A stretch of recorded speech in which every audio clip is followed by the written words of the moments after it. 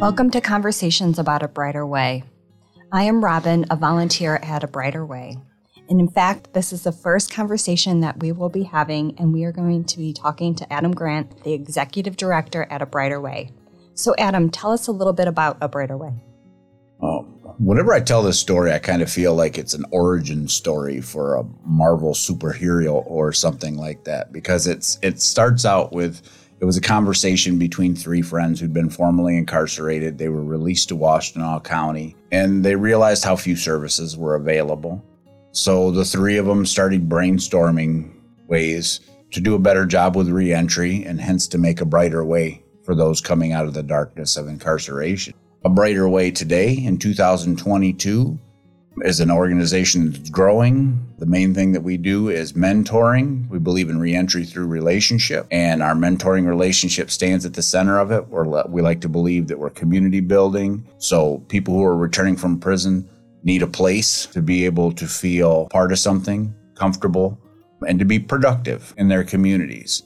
And so our mentoring model is one where we don't do things for people, we do things with people. So we believe in a side-by-side model. So how do people get in touch with us? There's a number of ways. I mean, you can look us up on abrighterway.org, our website. Like many nonprofits, our website is kind of lacking, but somebody once told me that if you have a really good website, people wonder how much good work you do because you're spending too much time on these other things. There are multiple places that you can email, but I always suggest that people just send emails to either volunteering@abrighterway.org or at director@abrighterway.org, because that way we will definitely get back with you. We will engage you. You can reach us at, I never use the office phone number. So our office number is 734-896-3770. Again, that's 734-896-3770.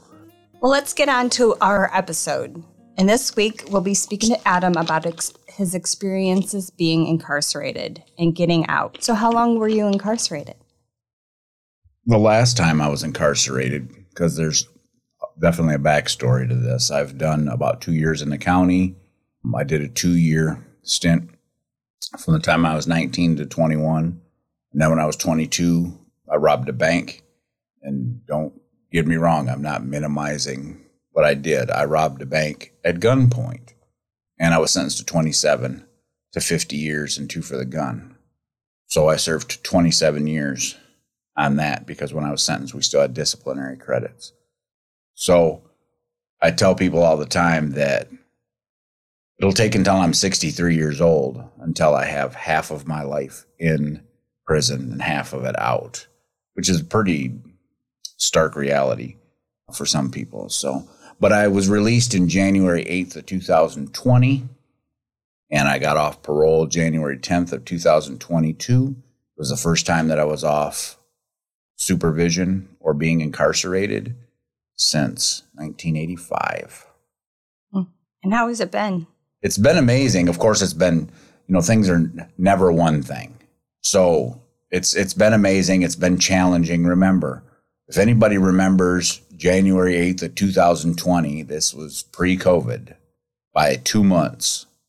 So I got out. I got an opportunity to kind of get acclimated a little bit, learn a little bit of technology, had just started really looking for work, and found a job doing canvassing for the Elliott Larson Civil Rights Act.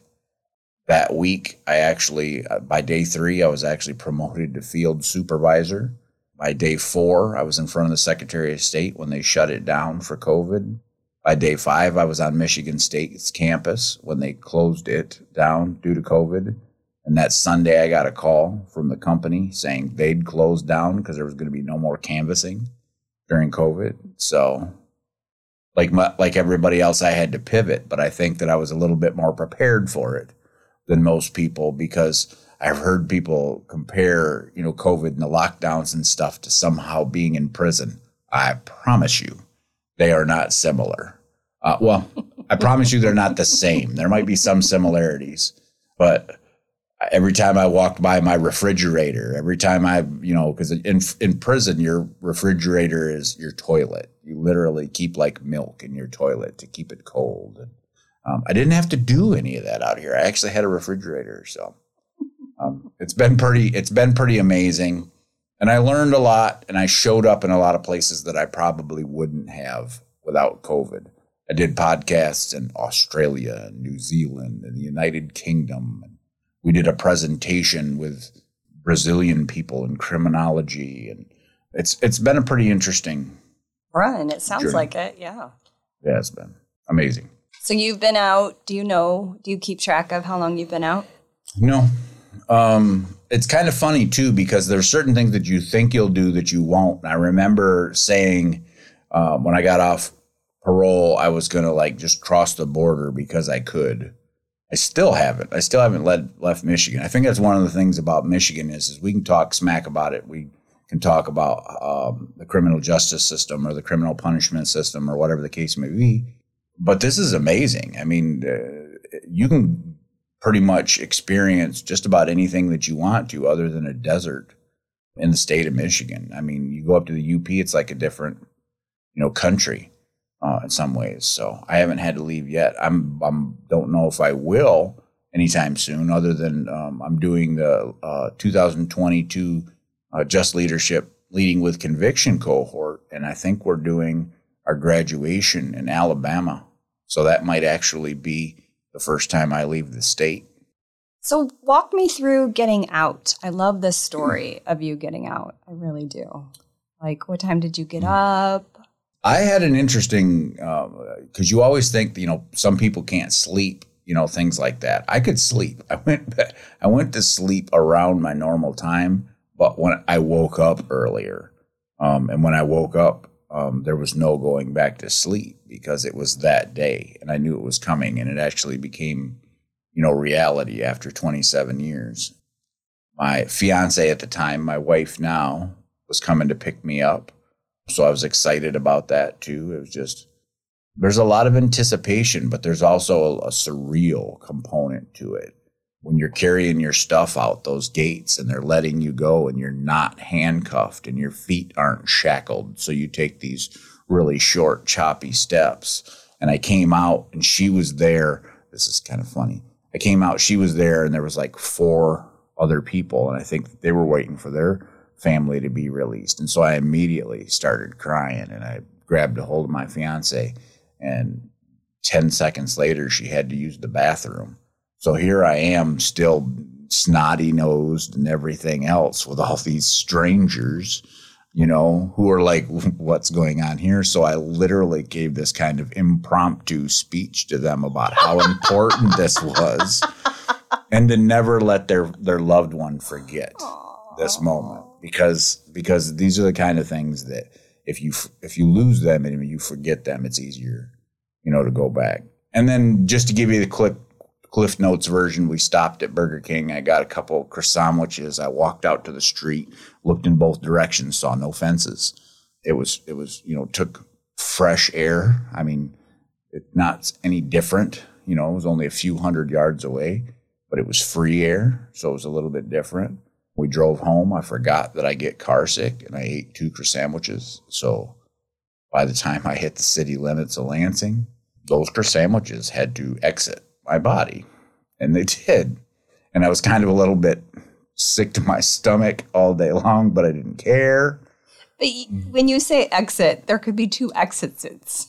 No, it wasn't. It was number 1.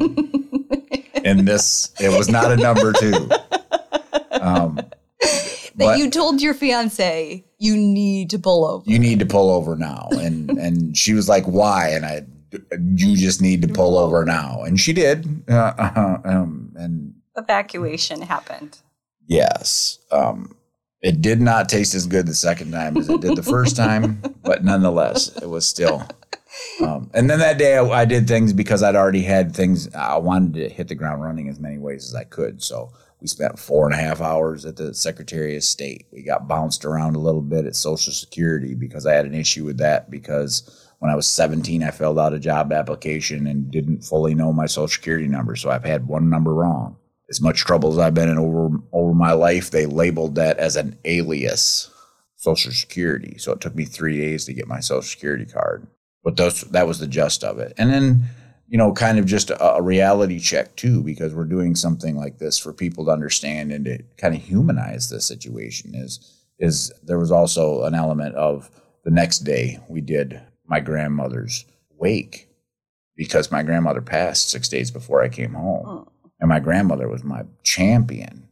So there was, double-edged sword. It was, I was so grateful to be able to be there. And some healing took place with my family, too, with my being able to be there, which would have been completely different.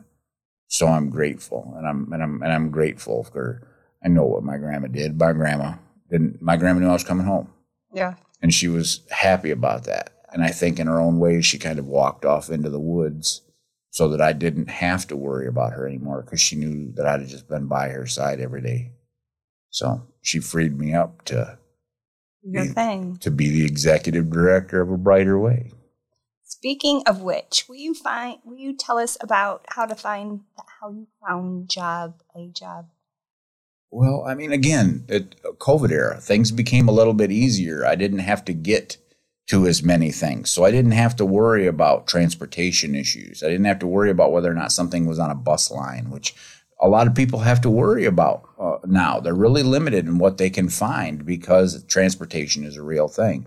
And even if they have loved ones that are willing to help them with that, it's a burden that is placed on them that they don't even think about. And you don't want to place any more burdens than is absolutely necessary on people.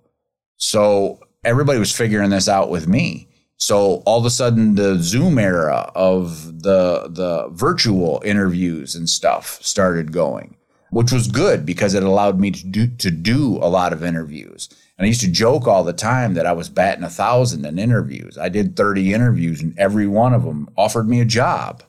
And every one of them rescinded it once they ran it up the flagpole, despite the fact that I had been honest and forthright about my incarceration and how long I was incarcerated and what I did with my time and things like that. And I found that in a lot of these cases, they thought that it was a policy that you couldn't hire somebody until a certain time. And when you asked them to produce the policy, it wasn't a policy, it was just a practice. And that's what a lot of these stigmas are. They're not actually policies.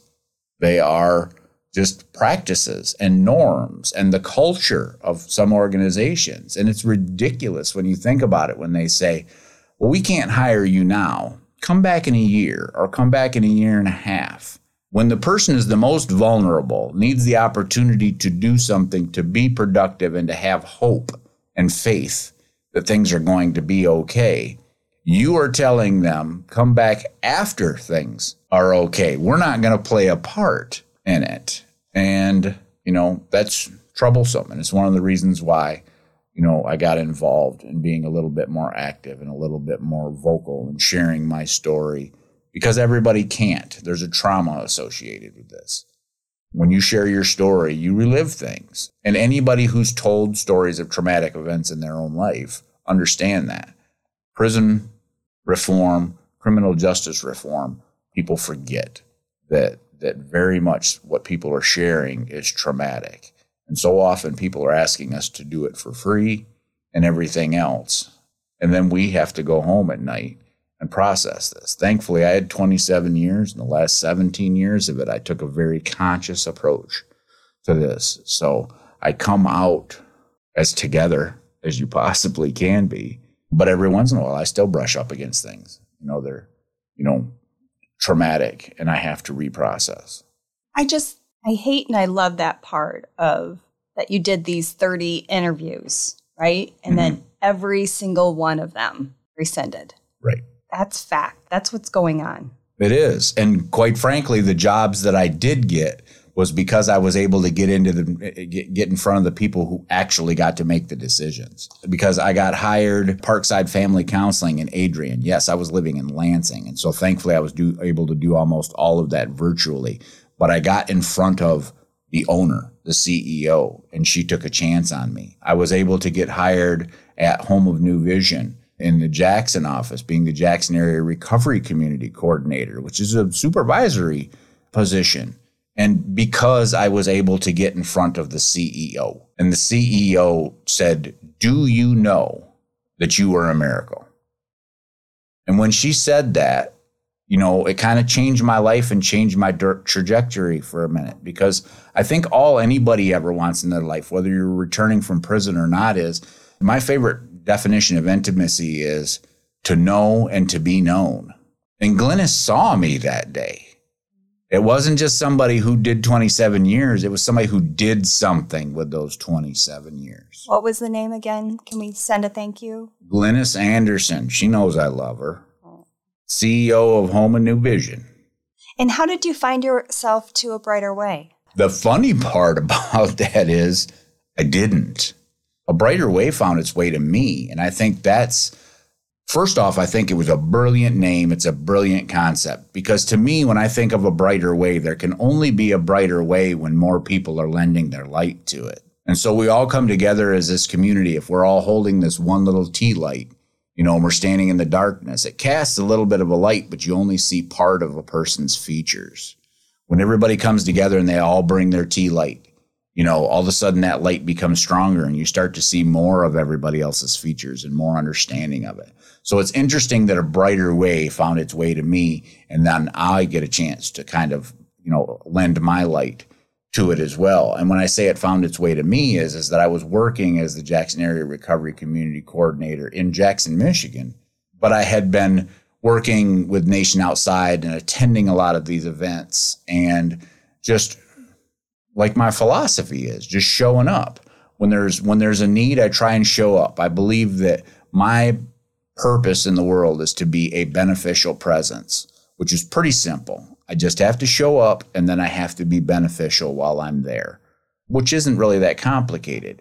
It takes some time. It takes some energy. I've put 63,000 miles on my car in the 2.5 years that I've been out, but it also created this opportunity.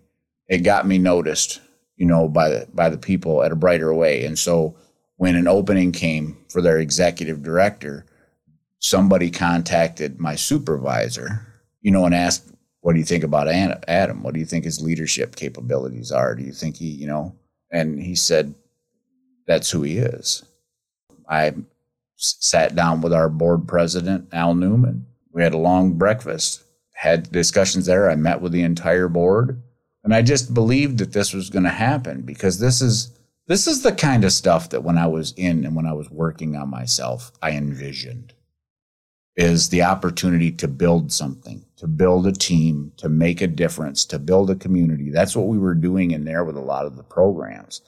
And the difference is there's more associated with it out here. So they basically found their way to me, and I'm grateful. What resources did you find helpful? Personally, I'm not exactly sure how to answer that. Let me start with the antithesis of that. I did not find any of the resources that I'd accumulated in the Michigan Department of Corrections very useful. There's a lot of stuff that floats around in there that is not only antiquated, and some of it's flat out lies. I just got a letter that was sent to Avalon Housing from a guy who's incarcerated, but part of his plan was based on this fallacy that because he's been incarcerated, the United States of America recognizes that he's somehow damaged and is entitled to Social Security, and he's going to get this big back check and everything else. And this has been floating around for years, and it doesn't matter how many times it gets debunked. People continue to make copies and distribute it, and it even sits in some law libraries.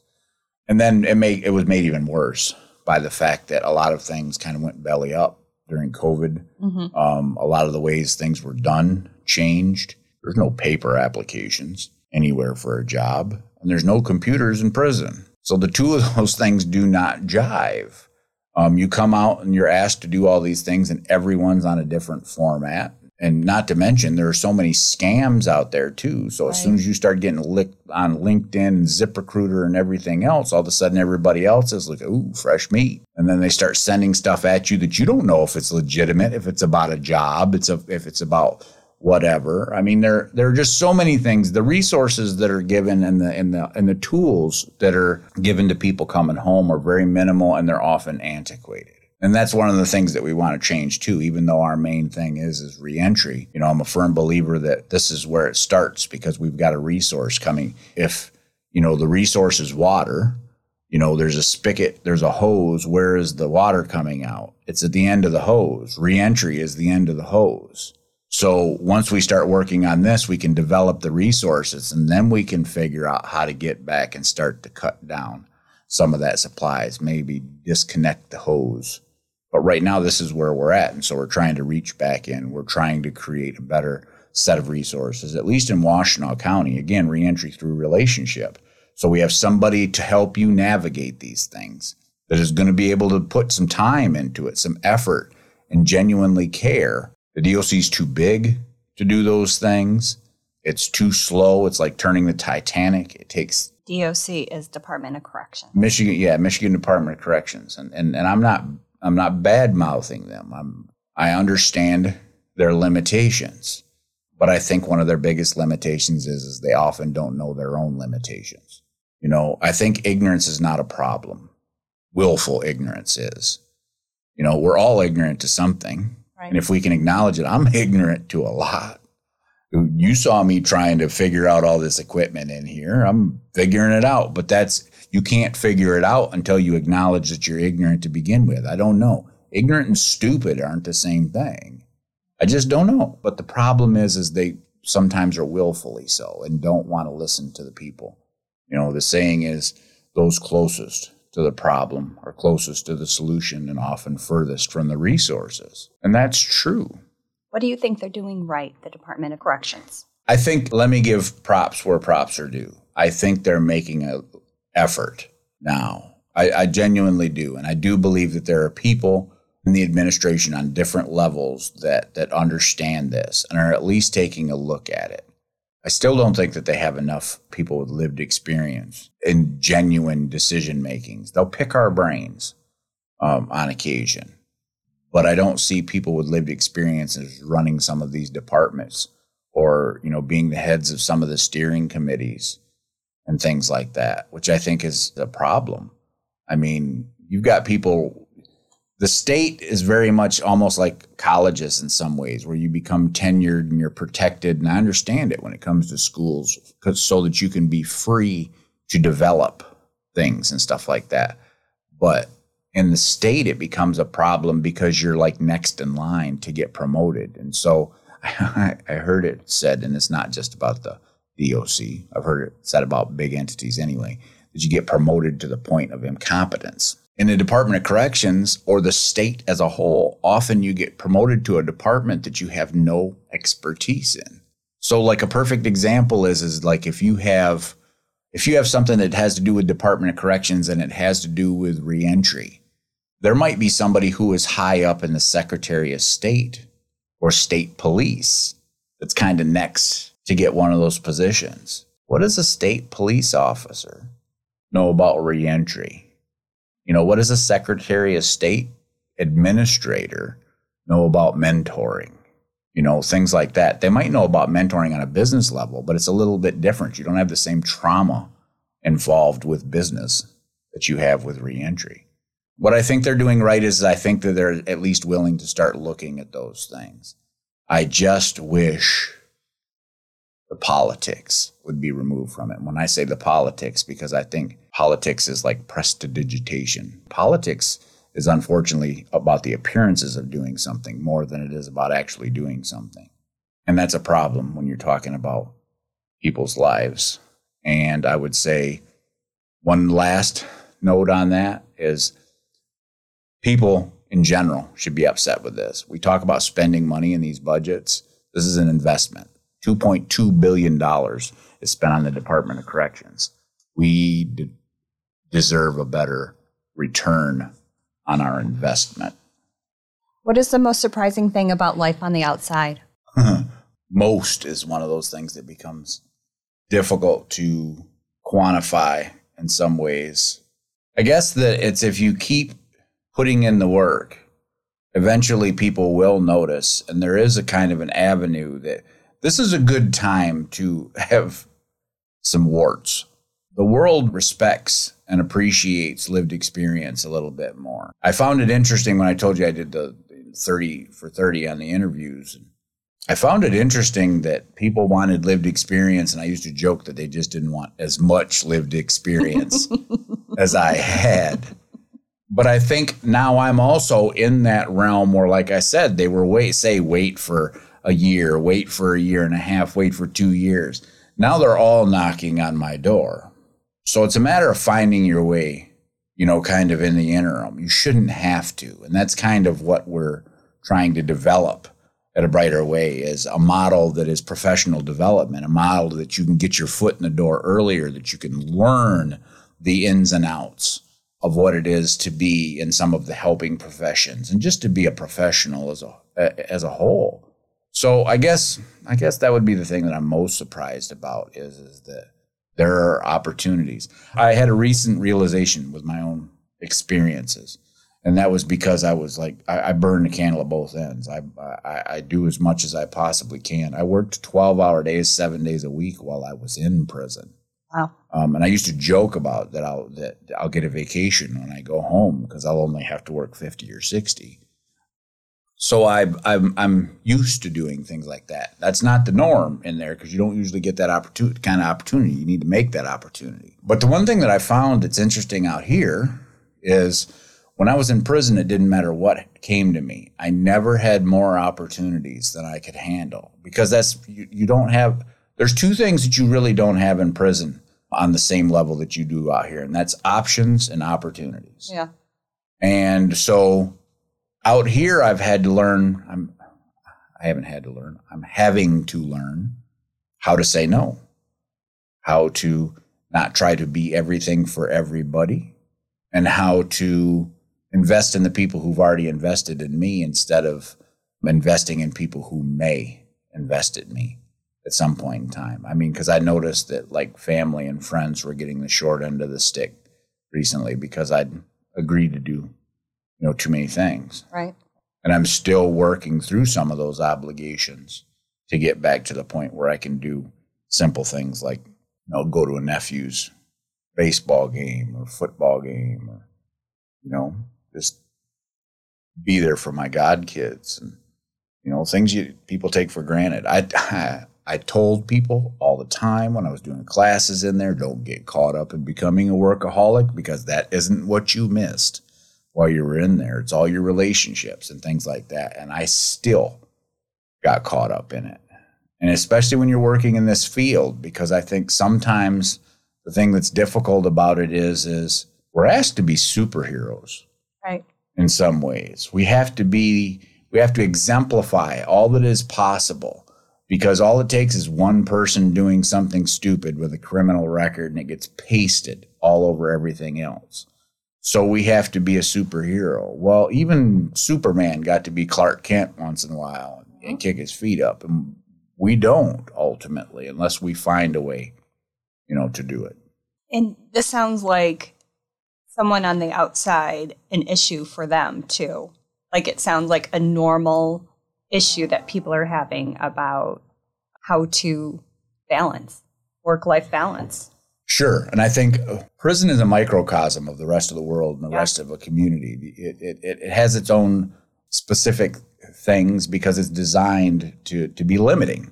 But it's not that different. It is the same kind of things. The difference is that unless you really consciously put in the work, you come out of that place, your growth has been stunted in some ways. Yeah. You have to choose to go deep in a place that doesn't respect that. You have to choose to get in touch with your feelings in a place that doesn't respect that and often preys on that. In order to do the growth that you need to do, you become a target sometimes for staff who think you're too big for your britches. I get that. I got wrote out of 3 different facilities. I got transferred from different facilities because I was doing too much positive. That's no exaggeration. People could be listening to that right now and be like, oh, come on, there had to be something else behind it. No, it was pure paranoia The fact that I had the influence I did, it didn't matter that I was using it for good, that I was teaching people tools that made them better communicators, and it also made them better citizens of the prisons that they were in. It didn't matter because the fact was I had influence and they were afraid that I would somehow wield it against them. That's paranoia. And so you don't get a lot of those tools in there. You don't interview for very many jobs. Some people do actually do interviews in there. You don't interview for jobs. There are so many wasted opportunities in the Michigan Department of Corrections right now that to me, it should look more like the real world in there than a parenting model. And so often it's a parenting model. You get grounded. It's called top lock or it's called LOP. That's what it is. It's grounding. They won't even say you have a job. It's called an assignment. And I wonder why that is. Well, because I think a job sounds too much adultish, and it sounds like then they think they should pay you more, because I made good money by penitentiary standards. I made $1.77 a day. $1.77 a day. $1.77 7 days a week? No, because 2 days out of the week, I couldn't get paid. There's no overtime in there. That's what I was wondering. Yeah, you get 5 days, not the other 2 days. I donated my time because the work needed to be done, because it was about programs and community building and things like that. And so I don't even consider that's not a wage.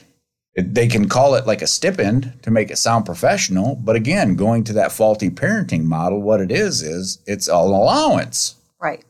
Sounds like it. And not even a good one. No, not 15-year-old, you try and give him $1.77 a day?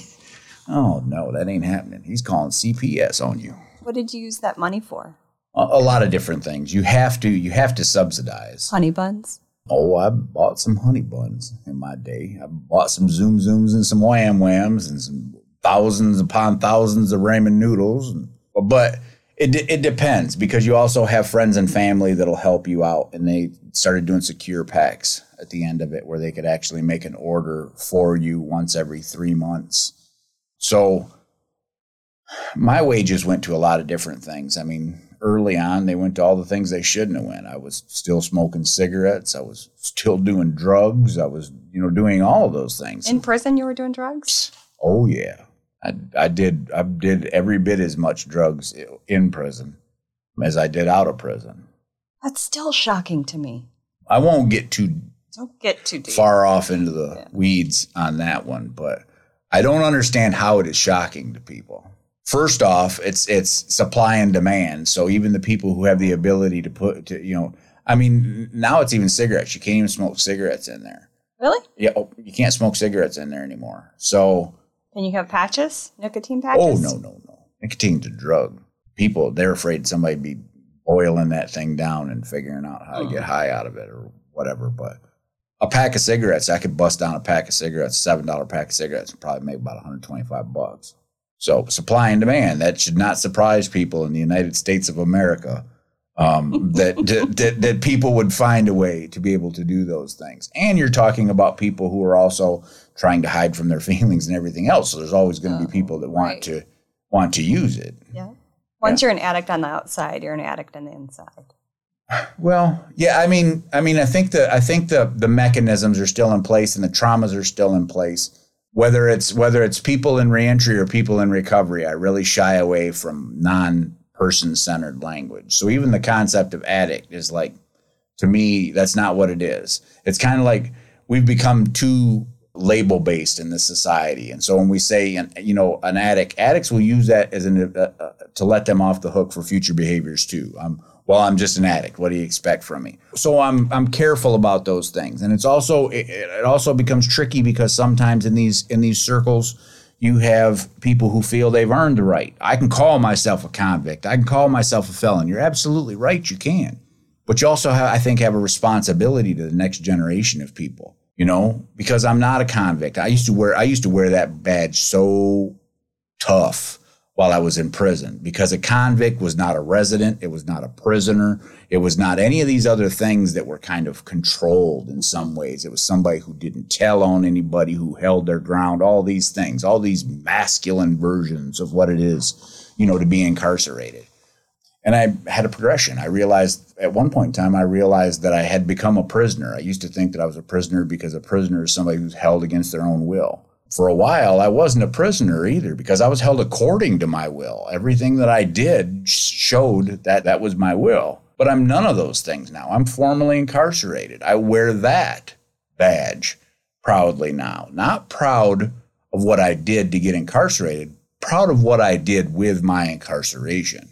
Because that was a choice. Just like making the mistakes, was a choice, a very uninformed choice. The more information I had, the better choices I've made since. So let's talk about language, because we do use different terms for those. Can you talk about that a little bit? In a nutshell, you're always going to have debates around what's the proper vernacular to use things. And you've got some people who are like, don't call us returned citizens because we don't have all our rights returned, and don't call me formally incarcerated.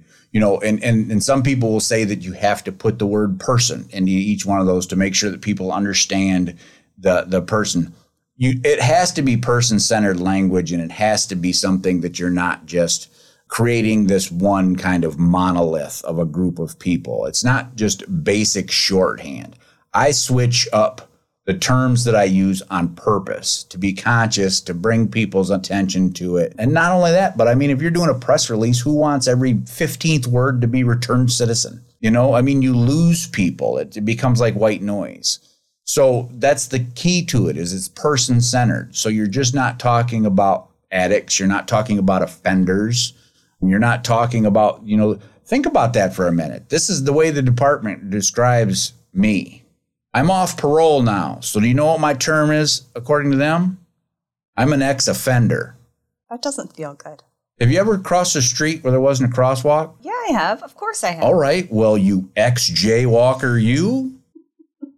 That's the same kind of logic. That's all I tell people. I'm not the language police. I'm not the one who's going to sit there and browbeat you and shake my finger at you. I'm the one who's going to try and use these opportunities to kind of talk about these things. And so anytime you're doing something, just think about person-centered language. So when I say, formally incarcerated, sometimes I'll say formally incarcerated person just to emphasize that. So criminal justice impacted. Criminal justice impacted is a term that can be used directly or peripherally. Our family does a bit too. Means they're doing time too in some way, shape, or form. Sometimes we forget that when we're in. But the fact is that fence keeps us from getting to them, and that fence keeps them from getting to us. Mm-hmm. The only difference is that their yard is bigger. Right. And the only thing they're guilty of is loving us. But they get a sentence too. So what would you tell someone that just got out? Come down and see us at A Brighter Way. Other than that, I would say there is a brighter way.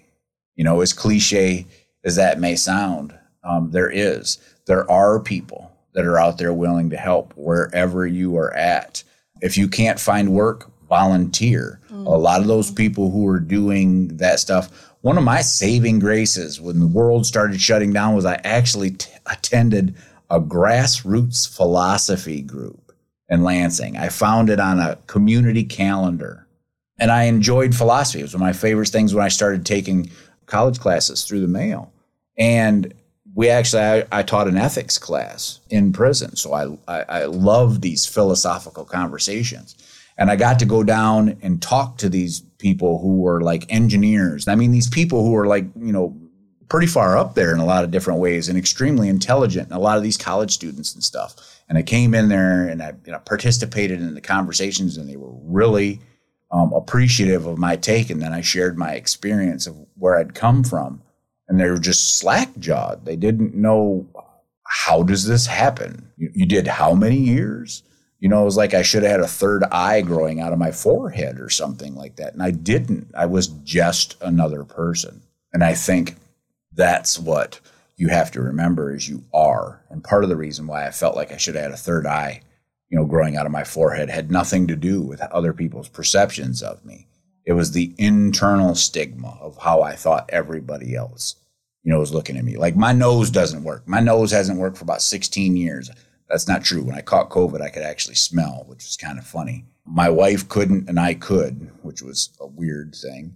But it's that idea that when I first started losing my sense of smell, I always thought I was stinking or something like that. So I was always washing a little bit more or reapplying deodorant or something because I didn't know. So I'm thinking that that's how the whole world is perceiving me. And I think that's what happens a lot of times. The world doesn't know. They'll know what you're willing to share with them. And you don't necessarily have a responsibility to share that with them. But you also don't have a responsibility to hide it. I've heard it said that you're only as healthy as your secrets. And if people are wasting a lot of time and energy about the things that they think they shouldn't share with somebody, it's like a blackhead waiting to erupt. Wash your face. Wash your face. Tell somebody. That's a meme, I think. Wash your face. Dude, that's a frightening meme. I don't know if I want to see that. I think it's a meme. Okay, I might have to look it up. Well, that's all the questions that I have for you. So now it's time to learn a little bit about me. And Adam gets to ask these questions. Uh-oh. Turning on the interrogation light right now. That makes me feel comfortable. It'll give you a little bit more understanding what it is to be formally incarcerated. We're going to take you all the way to the beginning. Oh, we could talk about prison. So I lost a bet to Adam, and the prize was Mountain Dew. Yes. And the next time I saw him, I did not have this Mountain Dew for him. And he said, we're on prison terms now. And I owe him 2 because I did not bring in that one Mountain Dew. It was draw day and she didn't come to pay her debt. So it doubled up. That's the way it works. If you don't know, you don't know. That's how they get you. All right. First question. What made you decide to get involved in a Brighter Ways community and to work with us? My work was highlighting you guys in January, A Brighter Way. So we do highlights of charities in the neighborhood of ours. And I thought you guys were really interesting. I checked you out.